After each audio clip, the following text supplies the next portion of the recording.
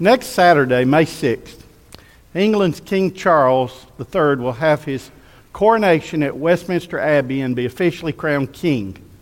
It is a historic occasion, and it's estimated that more than 300 million people will be watching. That's a lot of people, and a very important day for the United Kingdom. A lot of preparation's been made for this event. 14 months of preparation. $125 million spent. London streets repaved. Spectator bleachers constructed. Statues washed. Decorations displayed. All of this for the crowning of an earthly king. And I will admit it's exciting. It's historic. It certainly doesn't happen every day. But what if we knew the day that King Jesus was returning? What kind of preparations would we make as a nation if we knew Jesus was going to return, say on May 6th? What kind of preparations would you make if you knew that you would be part of the return of the King of Kings? In Matthew 24, after Jesus had died on the cross for our sins and had risen from the dead to give us eternal life, the disciples asked Jesus an important question. What will be the sign of your coming and of the end of the age? Jesus could have replied to their question, well, men, don't worry, it's going to be 2,000 years before I return. Jesus didn't say that. Instead, Jesus gave his disciples a glimpse of what the world would be just before his return. And last week we looked at the first two signs he gave in Matthew 24. The sign one, the destruction of the Jerusalem temple, and the second sign, the rise of false messiahs.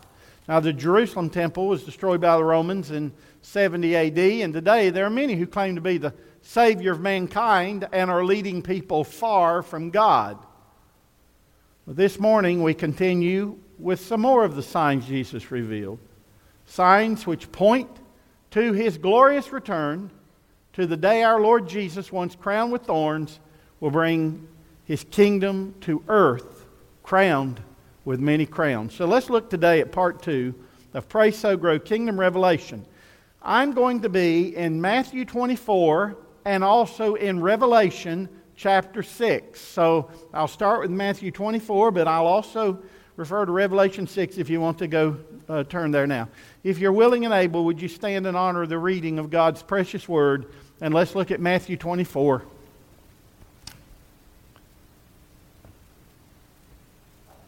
And we'll begin with verse 3.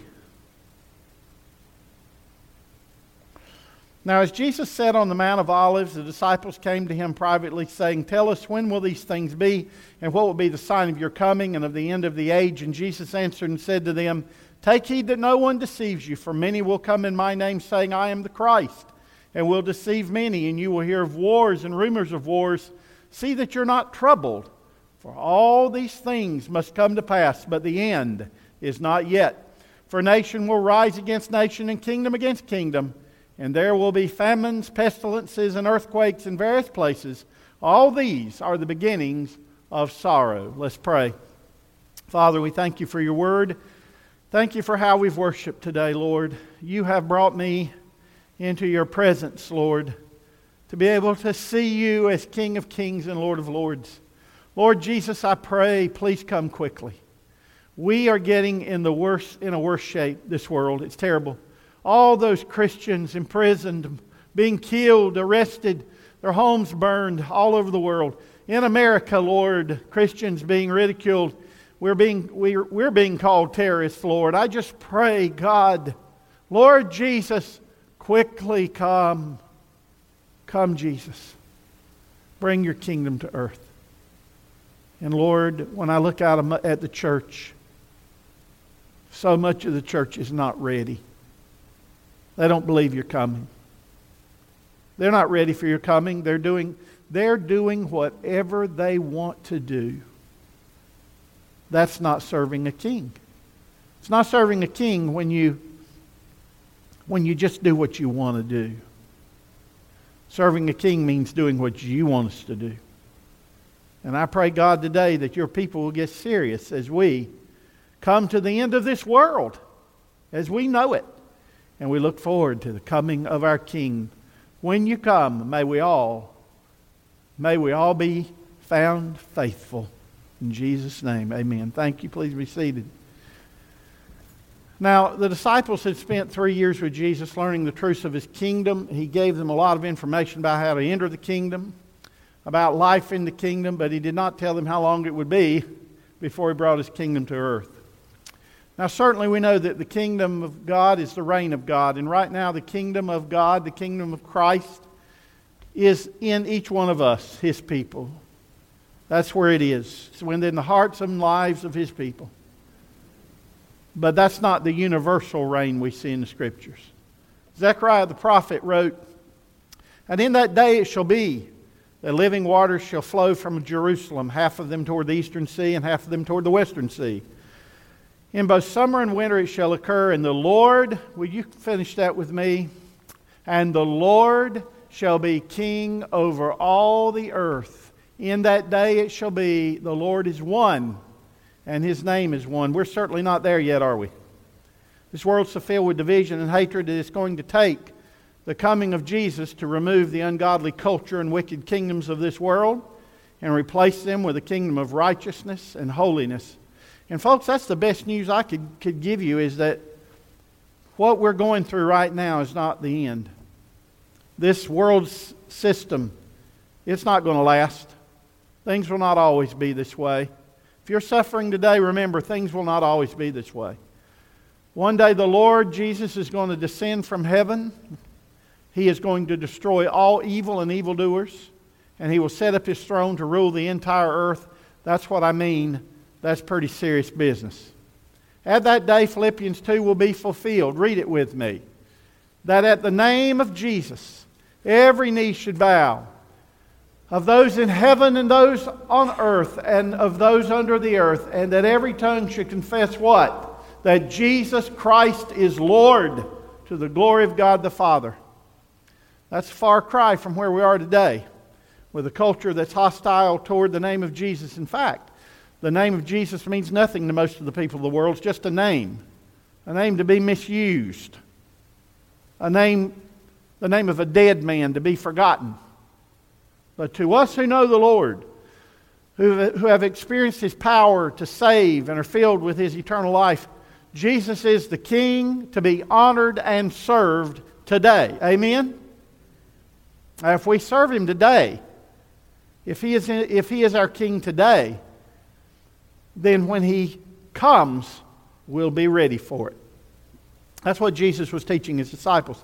That no matter when He comes, King Jesus should find us doing everything we can to help people experience His salvation and be ready for His kingdom. So when the disciples asked Jesus about the signs of His coming, here's what He said. "And you will hear of wars and rumors of wars. See that you're not troubled. For all these things must come to pass, but the end is not yet. For nation will rise against nation and kingdom against kingdom." Now, so after the first two signs that He gave, the destruction of the Jerusalem temple and the rise of false messiahs, Jesus gave the third sign of His return, and that is the increasing magnitude of conflict. Since the beginning of human history, mankind has been at war with itself. For thousands of years, nation has risen against nation and kingdom against kingdom. Never, however, has there been a more dangerous time for warfare. The weapons of man today are far more destructive than they have ever been before. When we think about war, we often think about the international conflicts, such as the war in Ukraine. From a report I read this week, close to 131,000 casualties have come from the Ukraine war with Russia. More than 15,000 killed in action, 110,000 wounded in action. It's a real war. But really, war is raging in other places also on the earth. In fact, according to the Council on Foreign Relations Global Conflict Tracker, there are currently 27 ongoing conflicts worldwide. All these conflicts are costly. They cost life and property, as it always has. There's nothing glorious or romantic about war, War's terrible. It always has been. But today we're in a different age where the potential for worldwide annihilation is real. If a war broke out today and nations launched their nuclear weapons, the world would never be the same. Not only would there be hundreds of millions, if not billions, dead, there would be such radioactivity that nothing could survive, not humans, not plants, not animals. Around the globe, there are tens of thousands of nuclear weapons in the arsenals of nations such as the United States, Russia, China, India, Pakistan, North Korea, South Korea, with the U.S. and Russia possessing 90% of the world's nuclear weapons. It's estimated that 9 countries possess nearly 13,000 warheads, which has the power to destroy almost everything on the face of the earth. There are both tactical nuclear weapons and strategic nuclear weapons. In the world of nuclear weapons, tactical means an exceedingly large amount of explosive energy, and strategic means even more destructive power. Recent models suggest that if there was a war between the United States and Russia, as many as 5 billion people worldwide, 75% of the global population would die from the blast and also from famine and hunger. A war with nuclear weapons would cause massive fires and inject soot into the atmosphere, blocking sunlight from reaching the surface, limiting food production, leading to a large number of starvations. A large percent of the people would be starving, as the scientists at Rutgers University researched. Already, Russian President Vladimir Putin has threatened the use of tactical nuclear weapons in his war with Ukraine. Even tactical weapons and not strategic weapons would still cause millions to die. Again, with the resulting radiation from even tactical nuclear weapons, the earth would never be the same. And with China threatening to invade Taiwan and the United States threatening to intervene, all it would take is the launch of one nuclear weapon, one ballistic missile, to start a war that would kill almost everything on the planet. The disciples asked Jesus, "When will your kingdom come? And what will be the sign of your coming?" And Jesus said, "You will hear of wars and rumors of wars." And we are hearing of wars and rumors of wars today, aren't we?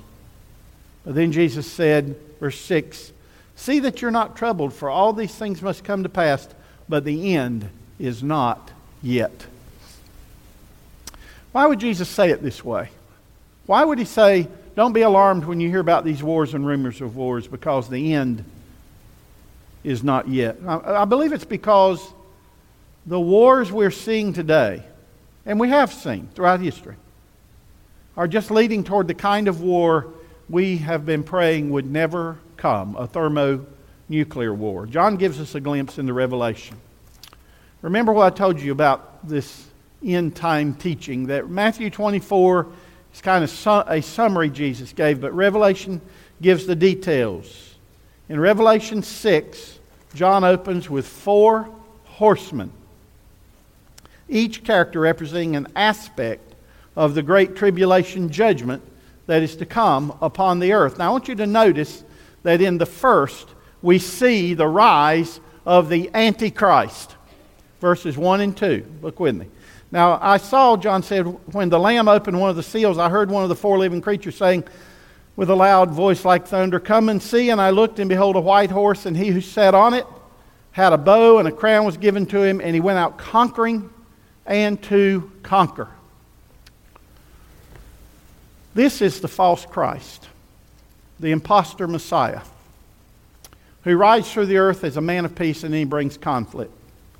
He brings war, nuclear war. He conquers because he wants to rule over all the earth. But King Jesus has something to say about that. He's coming. Jesus is coming. He's returning. And when he comes, he will conquer all enemies. He will take over the whole earth. He will set up his throne and kingdom of righteousness. And he will rule over everything. Hallelujah. But first, the Antichrist must rise, take over, and cause conflict and nuclear war. That's what follows him on the next horses. Look with me, verses 3 and 4. When he opened the second seal, John said, I heard the second living creature saying, Come and see. And another horse, fiery red, went out. And it was granted to the one who sat on it to take peace from the earth, and that people should kill one another. And there was given to him a great sword. This is the war of which Jesus spoke in Matthew 24. When nation should rise against nation, when nuclear war is waged on earth, so much of the land will be destroyed, so much of the atmosphere contaminated, that people will kill one another for something to eat. That's the next horseman. Look at verses 5 and 6. When he opened the third seal, I heard the third living creature say, Come and see. So I looked, and behold, a black horse. And he who sat on it had a pair of scales in his hand. And I heard a voice in the midst of the four living creatures saying, A quart of wheat for a denarius, and 3 quarts of barley for a denarius, and do not hurt the oil and the wine. Food will become so scarce that a loaf of bread could cost $1,000. This and the next horse and rider are a picture of the widespread famine, sickness, and death that will strike the earth during the reign of this deceiver, this instrument of Satan, this Antichrist. Look at verses 7 and 8, Revelation 6. When he opened the fourth seal, I heard the voice of the fourth living creature saying, Come and see. And I looked, and behold, a pale horse. And the name of him who sat on it was Death, and hell followed with him. And power was given to them over a fourth of the earth, to kill with sword, with hunger, with death, and by the beast, by the germs, by the beasts of the earth. Do you remember what I said about the expected results of nuclear war? A war with nuclear weapons will cause massive fires and inject soot into the atmosphere, blocking sunlight from reaching the surface and limiting food production, leading to the huge number of deaths. They die from starvation. People die every day around the world because of a shortage of food, but there has never been a day like the day of the Great Tribulation. This picture of the four horsemen is a picture of the Great Tribulation, the 7-year period of intense divine judgment where the Lord purges the earth and prepares it for the coming kingdom, where he prepares to imprison the Antichrist and end his reign. And that's why Jesus said, when you hear of war, remember that this is not the end. Folks, the Lord Jesus will not allow his people to be destroyed in the Great Tribulation. That's why he's coming in the clouds to receive us in what we call the rapture of the church. This is the picture we see in 2 Thessalonians, or 1 Thessalonians chapter 4. Notice what Paul said. Let's read it together. You're involved in this. You ready? For the Lord himself will descend from heaven with a shout, with the voice of an archangel, and with the trumpet of God. Let me just say, it's loud. No one can mistake it. Around the earth, an echo will form. It will be the voice of the Lord signaling his return with the trump of God. And the dead in Christ will rise first. Do you know who those are? Those that you love? Those dead in Christ will rise first. Ready? Then we who are alive and remain shall be caught up together with them in the clouds to meet the Lord in the air. And thus we shall, read it, always be with the Lord. Hallelujah. That's why Jesus could say to his disciples, you don't have to worry during times of war and rumors of wars, because before the end of the age, before the Antichrist controls this earth, before the four horsemen come, I'm coming. I'm coming. And you're rising to meet me. Isn't that exciting? Amen? You're going to meet me. Remember what he said? In my Father's house are many mansions. I'm going to prepare a place for you, but if I go to prepare a place for you, what did he say he's going to do? I will do what? Come back and receive you to myself, that where I am, there you may be also. Paul said, and so we will always be with the Lord. Hallelujah. Folks, I'm looking forward to that day, aren't you? You have anybody that's died that you loved very much? Somebody you had to put their old body in the grave? One day, I go out these funerals. I've done so many funerals, hundreds of funerals. I stand in that cemetery and I look at those hills, rolling hills, grass. I see those tombstones or markers in the ground. When I look out there, it's almost exhausting to see all the death.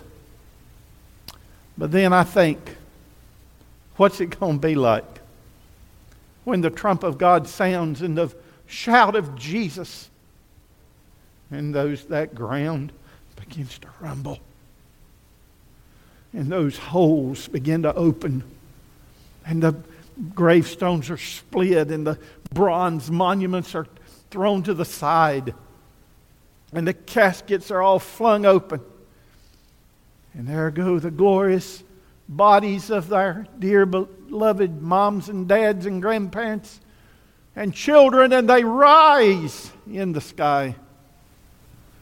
Jesus said, you don't have to be afraid. You don't have to be troubled. Folks, you just got to stick with Jesus. Amen? You just got to stick with Jesus, and that's why I'm telling you, church, you need to get serious about your relationship with Jesus Christ. You folks watching me today, you need to get serious about your relationship with Jesus. You need to serve King Jesus. Because in the end, He's all you're going to have. You won't have anything else. Heaven and earth will pass away. But Jesus will be coming again. And when He comes, I want to be ready. Don't you folks? You want to be ready? Amen? That's why Jesus said, you don't have to worry. We are the bride of Christ. And one day, my daughter's getting married to a fine young man. And we're getting ready. We're making all that preparation for the wedding. And I met with him the other night. We talked about how she's coming out and where we're going. And the bridegroom is going to be there when the bride comes toward him. And I remember that beautiful wedding day I had. And I'm standing there in my white tuxedo. We wore white tuxedos back then. And, Donnie Lovette was standing down there at the altar. And I looked pretty good in my white tuxedo, by the way. Pretty good looking young man there. He had a lot of hair back then, a lot of hair. And I was watching there, and the door flung open. And all of a sudden, the most beautiful thing I'd ever seen was right there, my wife. She was coming to be mine. We were going to have a ceremony. Friends, that's what is getting ready to happen. That's why the kingdom coming is so important to us. Because we are the bride, and He calls us to Himself. And when Jesus calls us, it doesn't make any difference if we're alive or dead. Nothing can stop us when Jesus says, come to me. Amen? Hey, yeah, give the Lord a hand. Nothing is going to stop you. If you're alive, your body's going to be changed, transformed into a glorified body. If you die, Jesus is going to bring those ashes back together. If you've been cremated, or He's going to bring your molecules together. And you are going to rise. We're going down the aisle to meet Jesus. Hallelujah. That's why when you hear of wars and rumors of wars, just know we're just getting closer. Hallelujah. Just closer to His kingdom coming. So, Jesus said, now, because of all of this war on the earth, And because when the Antichrist rises and you have all this nuclear war, there will be famines, verses 7 and 8, Matthew 24. There will be famines, pestilences, and earthquakes in various places. If you set off about 100 nuclear weapons in the world at one time, I mean, sometimes 50 kilotons, 100 kilotons, you set those off, the ground's going to rumble, don't you know it? Oh, yeah. And you're going to see all of this, but all these are the beginnings of sorrows. The beginning of sorrows is the same as the beginning of the Great Tribulation. And we're going to look at all of this at a little bit later date as we study the Kingdom Revelation, and we're going to look at the rapture again. But from what I see, before the Antichrist rises to power at the beginning of the war, the Lord Jesus returns to rescue His church from danger, and that's the wonderful Savior we have. I love what the Psalmist David said. Let's read together. This can be your assurance today. Though an army may encamp against me, my heart shall not fear. Though war may rise against me, in this I will be confident. One thing I have desired of the Lord, that will I seek, that I may dwell in the house of the Lord all the days of my life, to behold the beauty of the Lord, and to inquire in His temple. For in the time of trouble He shall hide me in His pavilion. In the secret place of His tabernacle He shall hide me. Yes, before the horror of the war, before the horror of the end, the Lord Jesus, the one who saves us from devastation, comes for us. This is the blessed hope of the church, that the Jesus who died for our sins on the cross and who rose from the dead to prove His power over death and hell will one day sweep us up into His arms and hide us in Himself, where we'll be with Him forever. Yes, folks, it don't matter. Hey, if the mushroom clouds start to rise and Jesus comes at that time and the trumpet sounds and He calls us home, do you know something? You don't have to worry. You'll rise up through the mushroom clouds in the power and the arms of Jesus. Yes, there are wars between nations, and there are lives being lost. But today there's another war raging within the human soul. Today there are more people in turmoil than I've ever seen in my life. There are more patients being treated for post-traumatic stress disorder than I've ever seen.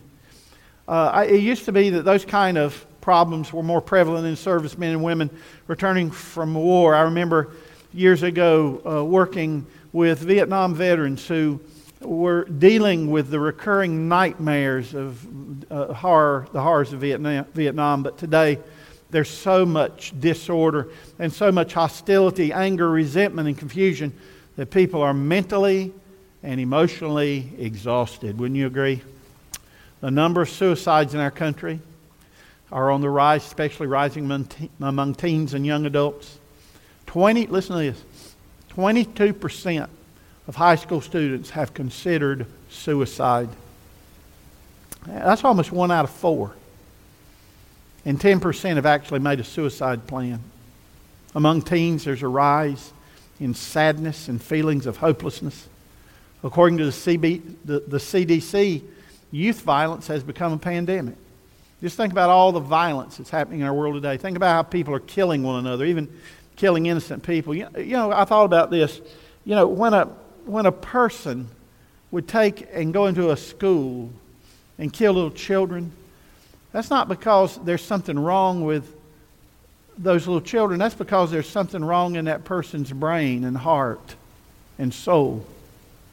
The war that is going on in the souls of countless millions is causing people to become emotionally numb. Not long ago, I spoke to a young person who had done something wrong, and I asked if he understood that what he did was wrong, and he said yes. This was a teenager, but but when I asked him if he felt bad about it, he said, "I really don't." He said no. I said, "Why not?" He said, I don't really feel anything. I asked him how long it had been since he felt anything. He said it's been several years. Folks, our culture is so messed up, so violent. It produces movies and songs and video games and computer-generated worlds where kids see so much killing, where they take part in simulated violence every day. Just think about how these video games are so realistic with fighting and killing, wars that seem so exciting require no remorse for the killing. I've played these games. I've played some games. And what happens is you go through these games and you shoot at these creatures or people or whatever, and you see maybe some blood, but it's just a game. It's just a game. But do you know that there are people who get absorbed in that fantasy world and they lose touch with reality? And then their conscience becomes numb and they might commit something terrible, a terrible sin, and not feel anything for it. Maybe even an act of violence. This is the war that's going on inside in the minds and hearts of people today. God implanted that conscience in every human being. And that conscience is a deterrence to wrong behavior. But when that conscience has become numb through constant wrongdoing, then anything's possible because there's no remorse, no sense of guilt. I believe that's one of the conflicts of which Jesus was referring as we see the end approaching. Verse 10, and then many will be offended, will betray one another, and will hate one another. As the day approaches for our Lord Jesus, our King, to return, there's going to be such disregard for anything sacred, such as marriage, for anything that is good and godly, such as life. The closer we get, the more people will betray one another, the more anger, resentment, and hatred will rise. The answer to the inner pain and misery is Jesus. Jesus, who is the Prince of Peace, wants to live in us and reign in us so that people can see the difference He makes in our lives. He and He alone can forgive us. He and He alone can calm us and soothe us. He and He alone can save us from ourselves and from our enemies and from the wars that rage around us. Jesus said, even when you see these signs, don't be troubled because I'm with you. That brings me to my final point, the kingdom principle. Would you read it with me? When we live for His kingdom to come, we have the promise of His peace and presence now. I heard two stories that are worth telling. First, a man talked about an event that happened while he was in church. Something happened. He said, something happened recently in my area that was unprecedented. That was from far away. There was an explosion or a bomb blast on a Sunday morning. And people inside the church ran out because the whole area shook. Window glasses shattered. Well, while in this pandemonium, a certain man who was outside the church thought maybe the rapture had taken place. He ran into church. Everybody else ran out. He ran into church, got on the altar, and began to pray and beg for mercy. But when he realized what had happened, he just started laughing, got up, and went out again. Next, a man named Jacob had hit a low point in his life. He had thought about killing himself, but he was too poor and too tired to secure the means to do it, so he found a park bench and he just lay down to die. He would not eat because there was nothing to eat. All he thought about was dying. And a couple of days later, he saw in the distance a teenager girl entering the park with a friend. Jacob wondered what on earth someone so innocent and angelic looking was doing in a park filled with derelicts. He closed his eyes, and in a few minutes he heard a soft voice speaking to him. Jacob opened his eyes and saw that same teenage girl looking at him with compassion. He was caught off guard. It was the first time he had heard anyone speak words of kindness to him in years. At that moment, he didn't know whether he wanted to cry in gratitude or laugh in cynicism. But her concern moved him in spite of himself. "What do you want?" he growled at her. "Sir," the young girl said, "I was afraid to come over here, but I feel like God is nudging me to tell you something before I get back on my bus. I wish I knew how to say it better, but, well, sir, Jesus loves you. He really does." Jesus looked at her in disbelief. After all the heartache he had been through, all the indignity he had suffered, all the rage that had filled his soul for so many years, this young girl told him Jesus loved him. As he looked up at her face, he saw tears streaming down her cheeks, and to his astonishment, he began to weep as well. "No one could love me, child. It's too late for me," he said between his sobs. "No," she replied urgently as she took his thin, gnarled hand into hers. "It's not too late. God will gladly take you if you'll only let Him. Just tell Him that you want to. He will love you and help you." Jacob said it was at that moment he knew somebody was reaching out to him through her. He knew deep within him that that day he received a touch from God in his hour of greatest need when he didn't expect it. Friends, there's a war going on right now. A war against Jesus, against His truth, against His kingdom reign. While some are laughing, others are crying. And we have the answer for all of them, don't we? We have the Savior who says, stay with me. Stay with me through all the wars, inward and outward wars. Stay with me, and you'll have nothing to fear. The people around us need Jesus today. They need Him today because tomorrow's opportunity for them may never come. So let's hear the voice of our Savior and sow those eternal seeds of peace in those who are caught in the wars of this life. Would you bow with me? Is there a war going on inside of you today? Is it a war between what is right and what is wrong? Is it a war you've made for yourself or someone made it for you? Is it trouble or peace? It doesn't matter how severe it is. If it's a skirmish or feels like a nuclear explosion inside of you, Jesus is the answer. He is the only answer. He is the only answer for your today and for your tomorrow. You don't want to miss Jesus. If you don't know Jesus, call upon Him. Say, dear Jesus, I believe in you. I believe you died on the cross for my sins. You suffered horribly. You bled for me. You gave everything up for me. I believe you rose from the dead to give me life. And right now, Jesus, I ask you to forgive me for all my sins. Please come into my heart and life, Jesus. Please come in and take over. Take over my turmoil. Take over this war within me. And give me peace and life. Thank you, Jesus. I accept you and you alone as my only Savior. And today, I yield everything to you. I give you all of my plans, all of my pain. I'm going to give it to you.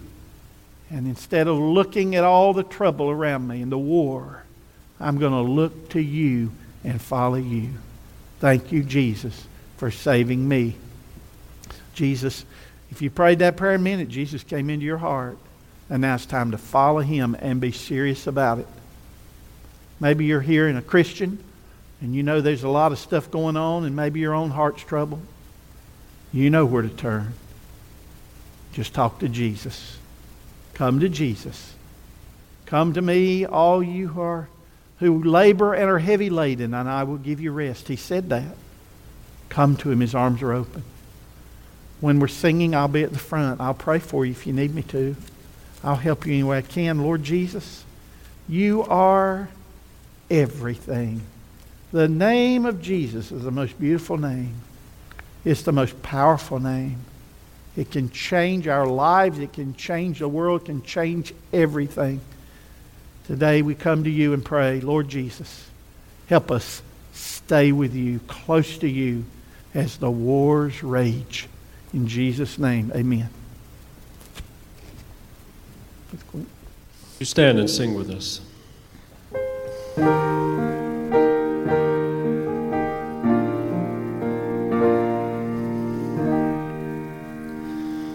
Just